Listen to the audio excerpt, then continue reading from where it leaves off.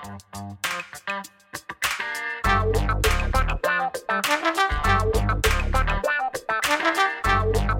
guys, Montel here, and welcome to this edition of Let's Be Blunt with Montel. You know, cannabis tourism is on the rise globally. And a 2020 report found that 29% of all active leisure travelers want to partake in cannabis-related activities on their vacation.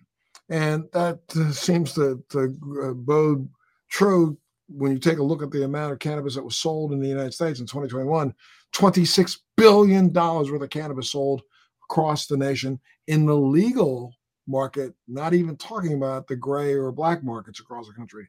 So clearly, sales are up. People are coming out of COVID and wanting to get on the road, and they want to get on the road and, you know, have a little extra relaxation. Well, today's guest is the founder and the president of the 420 Hotels. He's a cannabis consumer, advocate, investor, and a film producer. He's the owner and operator of the historic Patterson Inn in Denver, Colorado. His most recent film project, co-produced by rapper Ice-T, was called Public Enemy Number One. It's a documentary about the war on drugs and the weaponization of cannabis against communities of color, as it's always been. He currently serves as the deputy director of the Colorado branch of NORML and the president of the American Millennium Investment Corporation. Chris Chiari, thanks so much for being a part of Let's Be Blunt with Montel today, sir. Thanks for having me today. Absolutely. Look, let's back up for a second here and talk about how you even got into the hospitality business to begin with, and why did it appeal to you? I got into cannabis first. Stanislavski says you can't master anything in life until you've done it for 30 years. And cannabis is the one thing I've done for 31 years in my life. Whether I've mastered or not is someone else's right to determine. But I was a cannabis consumer. I literally came out to Denver, Colorado 11 years ago, looked at an abandoned building, and saw a future. My own past, I'm a melanoma survivor. Melanoma gave me what I was told was a short lease on life. Don't make long-term plans, a doctor said one time. When I got a clean bill of health 11 years ago, I knew whatever I did with the next chapter, I wanted to be honest. I wanted to lean into the one thing I had always hidden from people, the fact that I was a cannabis consumer. Patterson Inn, now a 9.5-year operating boutique hotel in Denver, was an abandoned building 11 years ago, the first time I set eyes on it. But it had an address, 420, sitting over the door, sitting over the keystone of this old French chateau. And in that moment, I knew that this building and my next chapter would be in hospitality. And I intended then, and I am executing now, on turning this property into a cannabis bed and breakfast. Well, now it's very interesting because Denver didn't change its cannabis business licensing regulations until November 2021 in regard to social consumption. I mean, why did you think 11 years ago that the opportunity was going to avail itself? Because in several other states, they are actually fighting it now. Those several other states are trying to implement. You look at New York, New Jersey, they're probably both going to have some form of social consumption in the form of clubs and things. So, but why did you think 11 years ago that, I know you're thinking ahead, thinking out of the box, but why did you think that maybe this would be something that would be available? Medical cannabis had started and had taken hold in Colorado at that point with the opening of dispensaries. The realities around that movement in public opinion, the substance that became the basis of my film, where was the American population at that time? And 11 years ago, we were breaking that 50% benchmark, and there was that movement. Could it now be happening? I remember when I told my father the first time, his comment was, "Never in my lifetime, never in your lifetime." And almost can't believe that it's happening in my lifetime. But keep this in mind. When we legalized now 9 years ago, passed the bill here in Colorado, the conversation around public consumption was always topic and front and center. But the fear was it would be too much too soon. And so there was a conscious effort to put social consumption for the next issue we get to. I don't think anyone thought it would take 8 more years. I didn't think it would take 8 more years, but I haven't been flat-footed since. I've been badged in the industry for well over 6 now. I've owned and operated the hotel. I didn't get it 11 years ago. I was beat out by 2 weeks, but I did purchase the property 4 years ago. So we were moving. In sailing, you have to be moving before the horn sounds or you've already missed the start of the race. I felt that was an element here, that you couldn't wait till the world caught up. You had to be front and center and leading, at least in some element of this space. And I'm proud now of over a decade of being very open, very vocal, and very engaged in cannabis as a topic, as policy, as part of my career, and with the hotel as part of my ambition. I visited several different cannabis consumption locations, some in California and in other states that seem to, or they're starting, it seems as if the tide is starting to change and people are starting to allow. And I literally was very instrumental in, holding, I think, the first mayoral debate in Colorado about cannabis legalization for medicine about 12 years ago. So I've been very, very much involved in and keeping an eye on what you've been doing, trying to see if that was ever going to break through and actually happen. And so now I'm glad to see that it has. Are you open for business right now? Hotel is open for business. I do hold a provisional license in hand, but the next hurdle in executing and opening the lounge to the public comes around HVAC air handling. Denver never outlawed cigar lounge or hookah. What they did was increase the standards around clean air in a smoke-filled environment, that anyone that would look to build this new standard or to the current code would really have to think twice. I'm meeting with the city in the very near future because it's a six-figure ventilation system for a 1,000 square foot room. And I've told the city I'm not intimidated to build it. I'm intimidated to turn it on and operate the system once it's built. So that's the last hurdle. But the hotel, like I said, is open 9.5 years plus now. We do have a tavern on property that for the first time is opening to the public. My goal wasn't to just take, if you know the property, it looks like a castle. I didn't want to make a castle to cannabis. We need that. The market wants that. But I'm trying to deliver a product that speaks to normalization and destigmatization, and a sophisticated boutique hotel with a legally licensed tavern in one portion of the building that operates, and a cannabis consumption lounge in another, to me, is the best reflection of bringing these very divergent topics. We always make the comparison, one's safer than the other, but the recognition is adults want to make adult decisions. I still can't let them coexist. But to have both of these businesses coexisting within 12,000 square feet, to me, is a contribution towards this effort towards normalization. Yeah, that was a question I was going to ask you. So in the facility that you serve alcohol, you can't consume cannabis. And That's in correct. the cannabis facility, you can't consume alcohol. That's correct. Is that right? That's correct. It's just so asinine and ridiculous. I just don't understand it. Well, let me I give you one more piece. The hotel with the liquor license could have been adjacent to the cannabis business, but guests couldn't move between the structures. So it actually took creating different corporate entities, creating a commercial property, creating new addresses, and moving all of the pieces away from each other. So now what I'm ending up with is a tavern that abuts a hotel restaurant, a cannabis lounge that abuts a hotel restaurant, so that guests, though you can't move with those substances between the experience, you can move from inside the building between the experience. And so it was the nuance of where does this new opportunity meet the reality of city code? So, I mean, I can consume cannabis, put it out, walk into the restaurant, eat, walk into the bar, grab a drink, leave the drink in the bar, go back to the restaurant, have dessert, then walk over to the cannabis consumption. Well, technically, if you purchase the alcohol in the bar as a guest of the hotel, you would have a right to then go up to consume that in the restaurant, or even take it to your room. Okay. Even out the courtyard. Just can't be a point of sale for alcohol. And then you are right with cannabis. No consumed cannabis can be in the act of being consumed as you're entering or exiting the room. I can't even let you smoke in your room. Rule says that if a space is licensed as a cannabis lounge, it has to be vacated at 2:00 in the morning. So I can check you into the hotel. You can have a wonderful evening in my space. And at 2 a.m., I have to kick you out of your room and then invite you back out of the lounge. You mean kick you out of the lounge? So no, if I had gone to create that perfect scenario where a guest could consume in their room, the rules wouldn't allow that with overnight hospitality. Lounge hours are restricted. That has to be closed, for my case, with the Good Neighbor Agreement by midnight. But the city ordinance by code says 2 a.m. to 7 a.m. It has to be closed and vacated. So any area licensed for cannabis hospitality could never then also be in the sleeping portion of the hotel, because the rule would say those rooms would have to be vacated from 2 a.m. to 7 a.m. Doesn't really fit with overnight hospitality. Right. That's insane. Again, I was out in Colorado for your 420 event. As a matter of fact, I was a speaker at the event um, when you had about 55, 60,000 people. So I'm sure that you had a lot of people who wished they had an opportunity to stay in your hotel that night.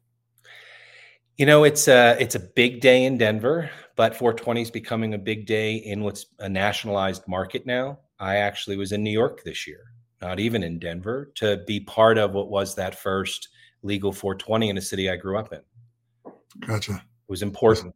It was something special. I was in New Jersey the day they legalized. I didn't purchase, but I did consume at my 30th high school reunion with a group of friends on the dock of our former campus legally on the first day. It was literally the first day that we could have done that, and it just so happened to be my 30th high school reunion. That's so good. That's so Took cool. that opportunity to share the best. I heard this in college. A friend's father said, "The older you get, the better the cannabis you find is," and that has proven to be true. Certainly with the legal market. And the other thing about cannabis is it's always been generous. If you had it, you always had it to share. You wanted to share it with your friends. And so to get to do that and celebrate those two things, one, having found the best, and then two, having shared the best with close friends in New Jersey on the first day of legalization, that was special. That was special. It would have been special. Absolutely. Let's talk a little bit about the plans now. The cannabis lounge is going to be inside what you call the Patterson Inn. Is that right? So the Patterson Inn, if you were to go to pattersoninn.com, you'll see a 12,000 square foot old Victorian red stone French chateau in downtown Denver. The larger of the two structures on the left is the main 9-room hotel with the tavern in the basement. And then the smaller structure, the 2-story structure on the right of the main picture, is the carriage house.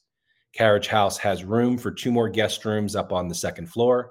And then the 1,000 square foot space on the first floor is what we've now licensed for the Cannabis Lounge. But they are both 2 different businesses, right? The hotel and the There are 3 different businesses, actually 4. One owns the property, one runs the hotel, one business runs the bar, and the 4th business now runs the Cannabis Hospitality Lounge. And the rooms that you said you have 2 rooms above the Cannabis Hospitality Lounge. Are they considered a hotel too? Is that considered a hotel? They will be part of the Patterson Inn. The lounge actually exists in a separate commercial unit now that I was able to change and formalize with the city. So the first floor of the lounge is now literally recognized as Suite 420 on the property. Okay. All right. Now, the Denver local government states that a big priority is assuring social equity when it comes to acquiring these kind of licenses. From what you've seen so far, do you think that goal has been successful? I had a really great conversation with a candidate for governor in Maryland, hosted Tom Perez for a fundraiser at the hotel.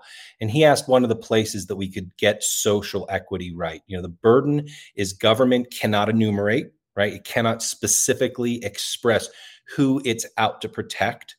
And so they had to be very nuanced in social equity. In my case, I qualified because I had a family member who had been a victim of the war on drugs. I don't want to go into details about the impact of family, but all of us that have associated with cannabis as crime have our personal story. I think the right step forward, something they're talking about in New York, is to make it maybe direct. I never personally had an arrest for a cannabis crime. It was a family member, but under Colorado's rules, that was a qualifier. So I think it should be direct, that if the goal is to create equity from the harm of the war on drugs that is disproportionate in its impact, then by giving individuals who have that conviction, that felony, that arrest on their personal record that has become a direct inhibitor of their own potential success, whether it's licensing as a contractor or a real estate agent, these types of licenses are barred if you carry a felony. So with cannabis as a crime, I think that the right path forward, this is advice that had I been able to give it to the state, I would have. It doesn't benefit me. I'm not looking for a gain or a benefit. I qualified and I applied.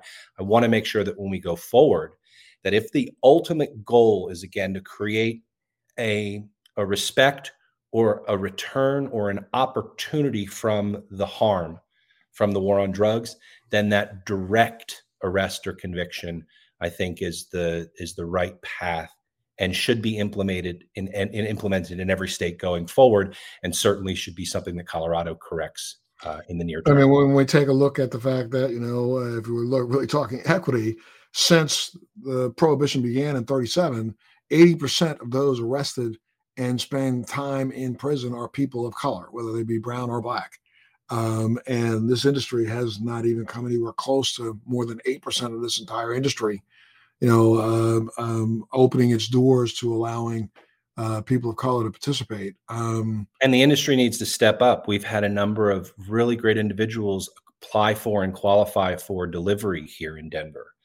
And one of the individuals, he came by the hotel, we sat down, we talked. He is taking a significant risk. He had the direct impact from his own arrest. He is everything that we want to building opportunity in the industry. And yet dispensaries are reluctant, even minority owned dispensaries are reluctant to partner with him because they feel like they're giving up on their own opportunity later. And if we are serious about building equity, then we do have to seek out and support. So one of my responsibilities is to mentor. I will take and have taken every single call. I don't charge as a cannabis consultant. Even though I have this body of knowledge, I'm told that this could be valuable. I had a great mentor many years ago that said that if somebody asks you an honest question and you have the answer, share it.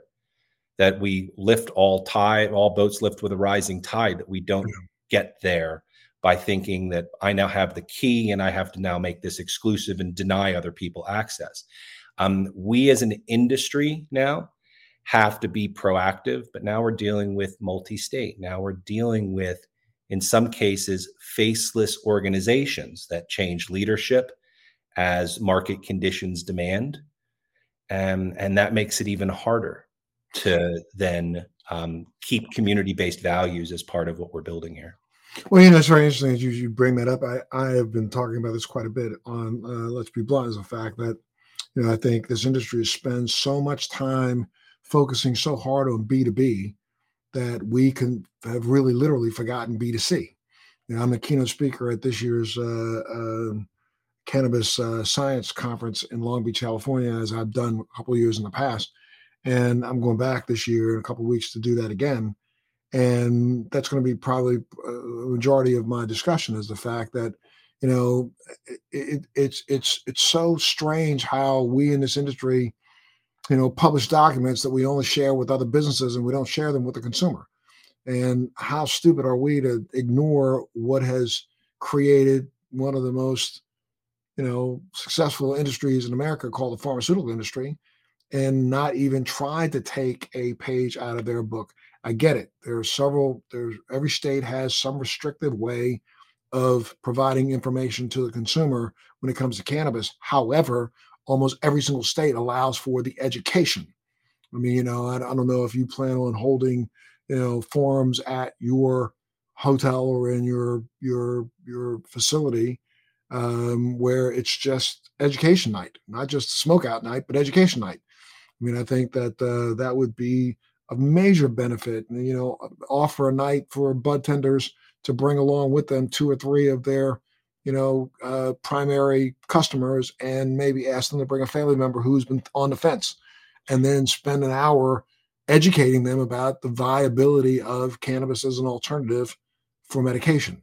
I mean, I don't know what you think about that, but I think that we continue to spend so much time just B2B in this, that we are going to sadly get left behind when it's time to seek support for changes in some of these ridiculously stupid laws. I'm so sorry to say, I just think that, Colorado implementing, the restrictive nature of the implementation of the consumption lounges is stupid. It's just pure and simple stupid. But you're not going to get the support of the consumer unless they know that stupidity even exists. Activists and activists work hard and then enjoy themselves at the celebration of the party after. Advocates constantly work on education. I'm sometimes considered outside of industry because I don't think that we can maintain a gold standard unless the regulatory body behind it is sound, sufficient, and effective. I've held a pari-mutuel license in a state like Florida and California. I've held now alcohol here in Colorado. I can tell you the similarities between cannabis as it relates to other privileged licenses like gambling or alcohol, all governed by the Department of Revenue in every state I've ever gone to. I bought a hotel with 420 over the door and immediately went to get a loan. And I said to every bank, I know you won't be my lender if I get the license. Will you be my lender if I get in the paper trying to get the license? And 7 banks said no. So felt and had that hurdle. Bought a property with 420 and had guests right from day one. The old owner said the same thing. People would ask because of the nature of the address. And we found a way to have a conversation. But if you're walking in looking for a place to smoke, you are not necessarily my target customer, because I also am looking to create a space for the canna curious. And every guest that I have poured a glass of happy hour for over the 4 years that I've owned the hotel, I always ask the same question. I start with, did you notice my address? Because I knew the first time I saw the 420 over the door that from a cultural and from a marketing standpoint, it's pre-established, recognized branding. If you know it, you respond, you smile, you make a comment. If you don't know, it's a different conversation. But I've been curious from day one of purchasing the hotel, what would be the response of the audience that was already attracted to the property? And I have not been uncomfortable. In fact, I've been very comfortable leading off every conversation with cannabis now for well over a decade. And so I know what the response from a more conservative leaning guest that might be traveling to visit their child. And I'm going to say it's well over 90%. You used statistics in the beginning. Well over 90% of my guests are either comfortable with it, curious about it, or not turned off by it. And that third category is significant. It goes to normalization. So I've used the hotel, have seen the hotel as a place to educate from day one. And one of my most exciting elements of pairing hospitality with cannabis on-site consumption is concierge service. What happens when a guest has a question? Will they be comfortable to ask my staff? And I believe the answer is yes. They're already asking. But once that's a product we have to market, I think the comfort with that dialogue will be even more significant. And you're not allowed to sell. No.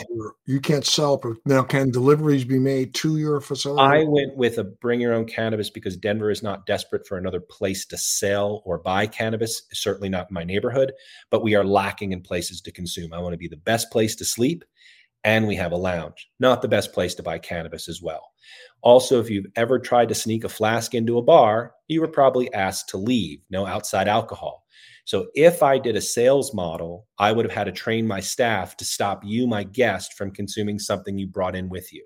So if my goal is to create a space where I say you can smoke that here, I didn't want to say, but you can't smoke that here.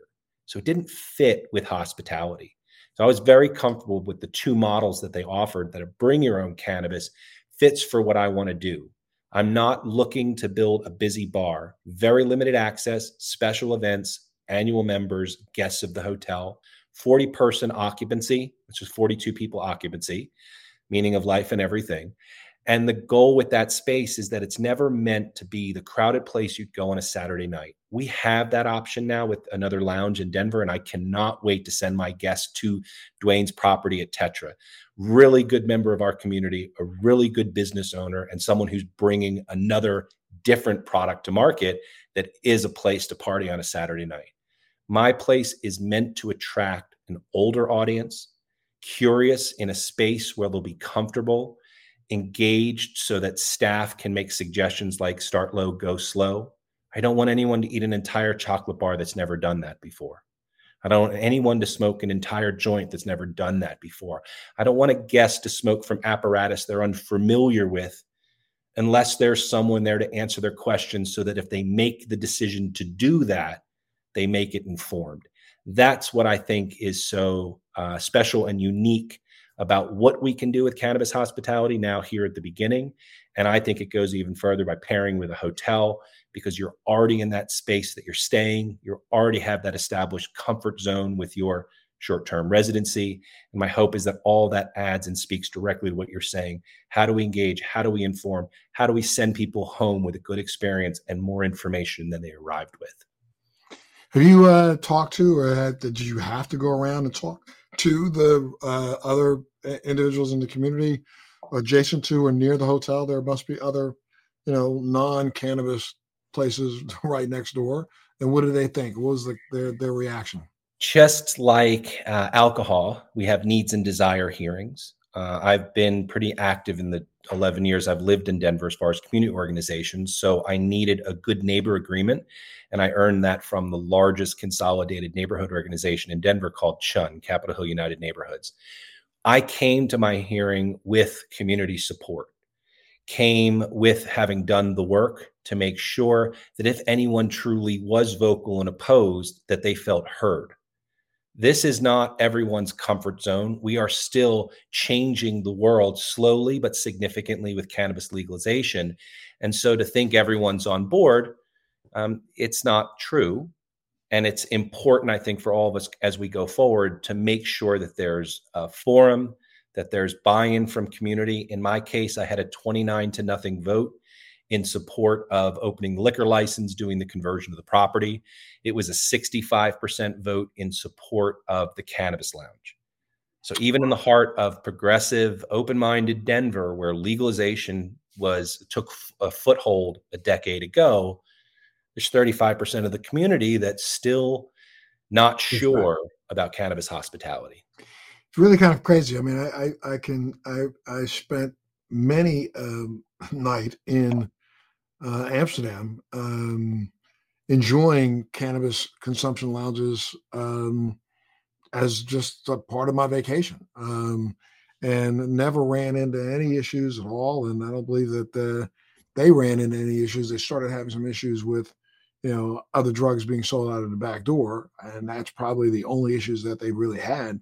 But as far as there's several different lounges that I would go to in Amsterdam for years before we even thought about doing this here. What do you think it's going to be next for the cannabis hospitality industry, not only in Colorado, but nationally and even globally? I mean, do you think that we're going to start seeing many Amsterdams pop up in Isle of Man, in Spain, so far, yeah, even in Colombia, Malta.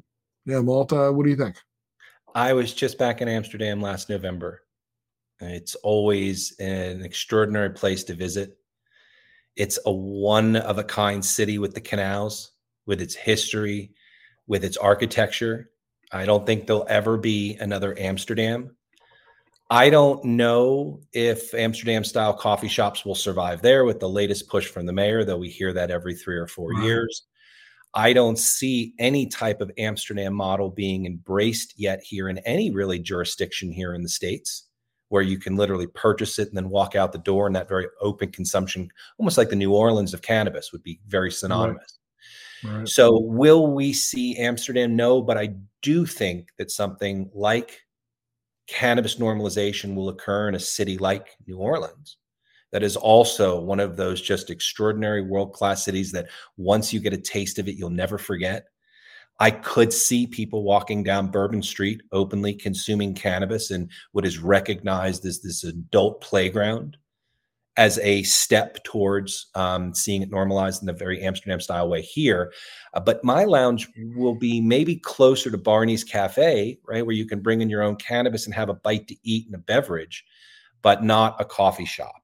Right. So unique what happened there in New York, New Jersey, Connecticut. I always hear, well, you can smoke cannabis anywhere you can smoke a cigarette. I smoked it on the dock in Pine Beach, New Jersey, legally. The end of the day, though, whether or not people consume inside of an indoor lounge environment, be it a cafe, a restaurant, a coffee shop, a cannabis consumption lounge, or a lounge in a hotel, will require further regulation. And we see how long and slow that process in New Jersey can take sometimes. How much longer? Could it be 8 years till they figure out what indoor licensed consumption looks like? Is there even a demand for it if you can truly walk down the boardwalk in Seaside and smoke? Man, now in Manhattan and New York, I know that there's a move afoot right now to open up consumption lounges there. Brilliant. Legacy players. I had an opportunity to spend some meaningful time with some legacy operators in New York over 420, and they're very realistic. They have a market. It's active. That market has been active for generations. They're not walking away from it. A small shop owner on 72nd on the west side is selling $40 eighths at her small bodega. And she's doing it because the sun is shining, make hay. She has no interest or intention of turning her small shop into a dispensary. She has already gotten the letter telling her to stop. And she said that she'll stop as soon as there's another option for the customer to be satisfied with the product they're looking for. She's driven by economics. Washington Square Park was an open market. Fascinating to experience. The young men, in many cases, young men that are working those tables are doing it for a job. In many cases, the legacy providers and producers in New York that are running lounges already, that are opening dispensaries already, are paying their employees better than the market is bringing to wages here in Colorado. I actually was a dispensary owner early on here in Denver and got into conflict with the owner over the topic of unionizing the shop. Staff salaries were at $18 an hour when minimum wage was still $7. And my comment was, let's establish this as a foundation, as a basis. Let's make sure that this industry pays well so the young people that work in the bud tending positions can build careers here, not just be churned like so many other industries. And tragically, I was laughed out the door. There was a reluctance at that time, certainly reluctance from the ownership I was part of to embrace that. I'm very pro-labor. I'm under a neutrality agreement with my hotel. Very supportive of some of the collective bargaining movements that are happening in hospitality or in Starbucks. And I hope that that wave finds its way here into cannabis because it's another place. We've now created this industry. We've created these opportunities for big multi-state operators, but we have done nothing for the foundation of this industry, which are the employees. And we have 145,000 badges have been issued in Colorado since legalization started, and less than 20,000 or 30,000 of those badges are active. That's not an industry that's building a legacy for any of its employees. Right, you're absolutely right. Well, I mean, are you planning on expanding the idea of 420 hotels to other places around the country? I mean, it probably would be tough to go in and find streets that have the street address of 420, but you can still use the name. I went from minimum wage jobs, watched my parents lose everything in the recession in 91, to having opportunities in the late 90s and the irrational exuberance of the late 90s. And I did marketing and messaging for startups. And I was always fascinated about the idea of taking intellectual property, putting it to market, and giving the market an opportunity to judge its viability and to then buy a piece of that opportunity. And that used to be known as the bulletin board or the pink sheets. President Obama did a really great piece of work, probably middle of his presidency. It was part of the Jobs Act. And what they did was they took Kickstarter, but opened Kickstarter or equity crowdfunding for stock. And so when I saw this property 11 years ago, my vision was that it would be the first. This is not my flagship. It's my keystone. That I do not need the address to be 420 at every other location. But the belief is that this first extraordinary location, the story of how we're pairing 4-star hospitality and legally licensed cannabis hospitality for the first time, I strongly believe has the potential to go coast to coast. What I shared about crowdfunding is I've launched a campaign on Republic. We are testing the water right now, but we'll be live in the near future. I had an idea 11 years ago that this property was a core capital asset, that hotel operations was a good business that people could understand, and that being in a position amongst the first, in this case, the first, to license a cannabis hospitality lounge attached to a hotel is a story worth sharing. So I'll know in the next few months the market's reaction to what we're doing, but I am building out this first location with the intention of expanding to a dozen locations. So I'll wrap with this. I bought the420hotels.com probably 6 years ago. I own the420denver.com. The 420 Hotels is the Nevada company that I'm raising capital through. The 420 Denver is our Denver lounge. And then I also own the 420 and 50 of my favorite cities in America and around the world.com as a place to start bundling common branding with the intention of taking this hotel, this brand, this concept to gateway cities across America. I have a dream of 20 rooms in Amsterdam, not because Amsterdam needs it, not because there are not wonderful opportunities for cannabis, but is there a small boutique hotel in Amsterdam that encourages and welcomes the consumption of cannabis on its front patio with coffee? Well, you know, I'll tell you something very funny. I used to stay at one of the four-star hotels there, but always, if I would go for 3 to 4 days, I literally would rent a small boat 2 of those days and make sure that the boat operator understood I'm consuming, and literally just bounce around through the canals to different dispensaries. There were different coffee shops that I wanted to stop at, grab something, bring back on my boat, and ride along in the canals and consume. And it was probably some of the best times of my life. I've done it on a boat, on a bike. I've done it on my feet. I've never done it on a boat. It's now on my bucket list. When you go there next time, I'm telling you, man, you can get one of those little teeny boats that will go through all the canals. Just talk to the owner and tell them I'm consuming. Once I go to the coffee shop, just do a coffee shop tour. It's unbelievable. Cannabis is community, and it's a very intimate space. Those of us that consume, that share, find that common element.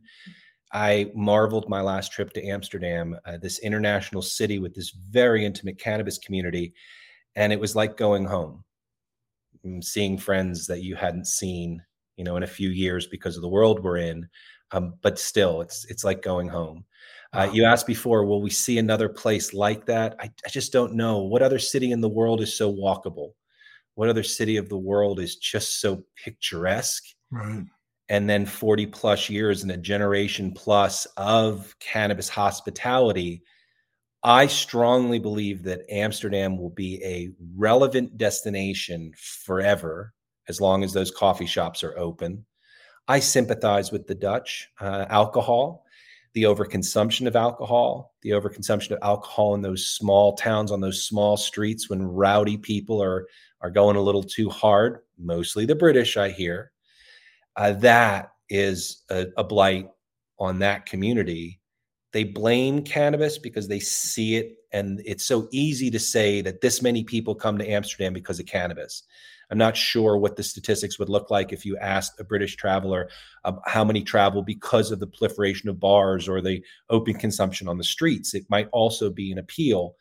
But I do think they'll figure that out. I do think tourism as a whole, as far as cannabis tourism, won't be exclusive to Amsterdam, but it is such an extraordinary city. The Dutch don't need us to come there to smoke cannabis in their city for Amsterdam to be a successful city.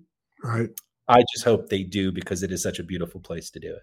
They leave it there. Absolutely. Well, if anybody want to get more information about your hotel, where would they go?